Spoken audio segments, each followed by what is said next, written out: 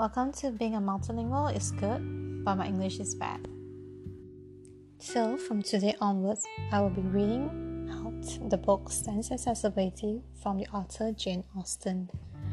Jane Austen, the writer, is undoubtedly one of the finest English novelists. She paints on a small canvas, but with the most executive details touch. Her novels sparkle with wit and humor.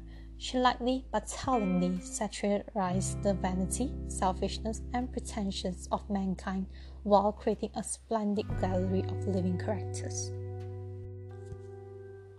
Jane Austen's ability to engross and fascinate her readers began nearly 200 years ago and continues today. Her sharp wit, piercing observations about human nature, and unrivaled comic genius have meant that Austen's novels have never dropped in popularity and continue to enthrall millions of readers today. Sense and Sensibility relates the romantic adventure of the Dashwood sisters, Elinor and Marianne. Jane Austen described the experience of these two very different characters with the greatest insight and sensitivity.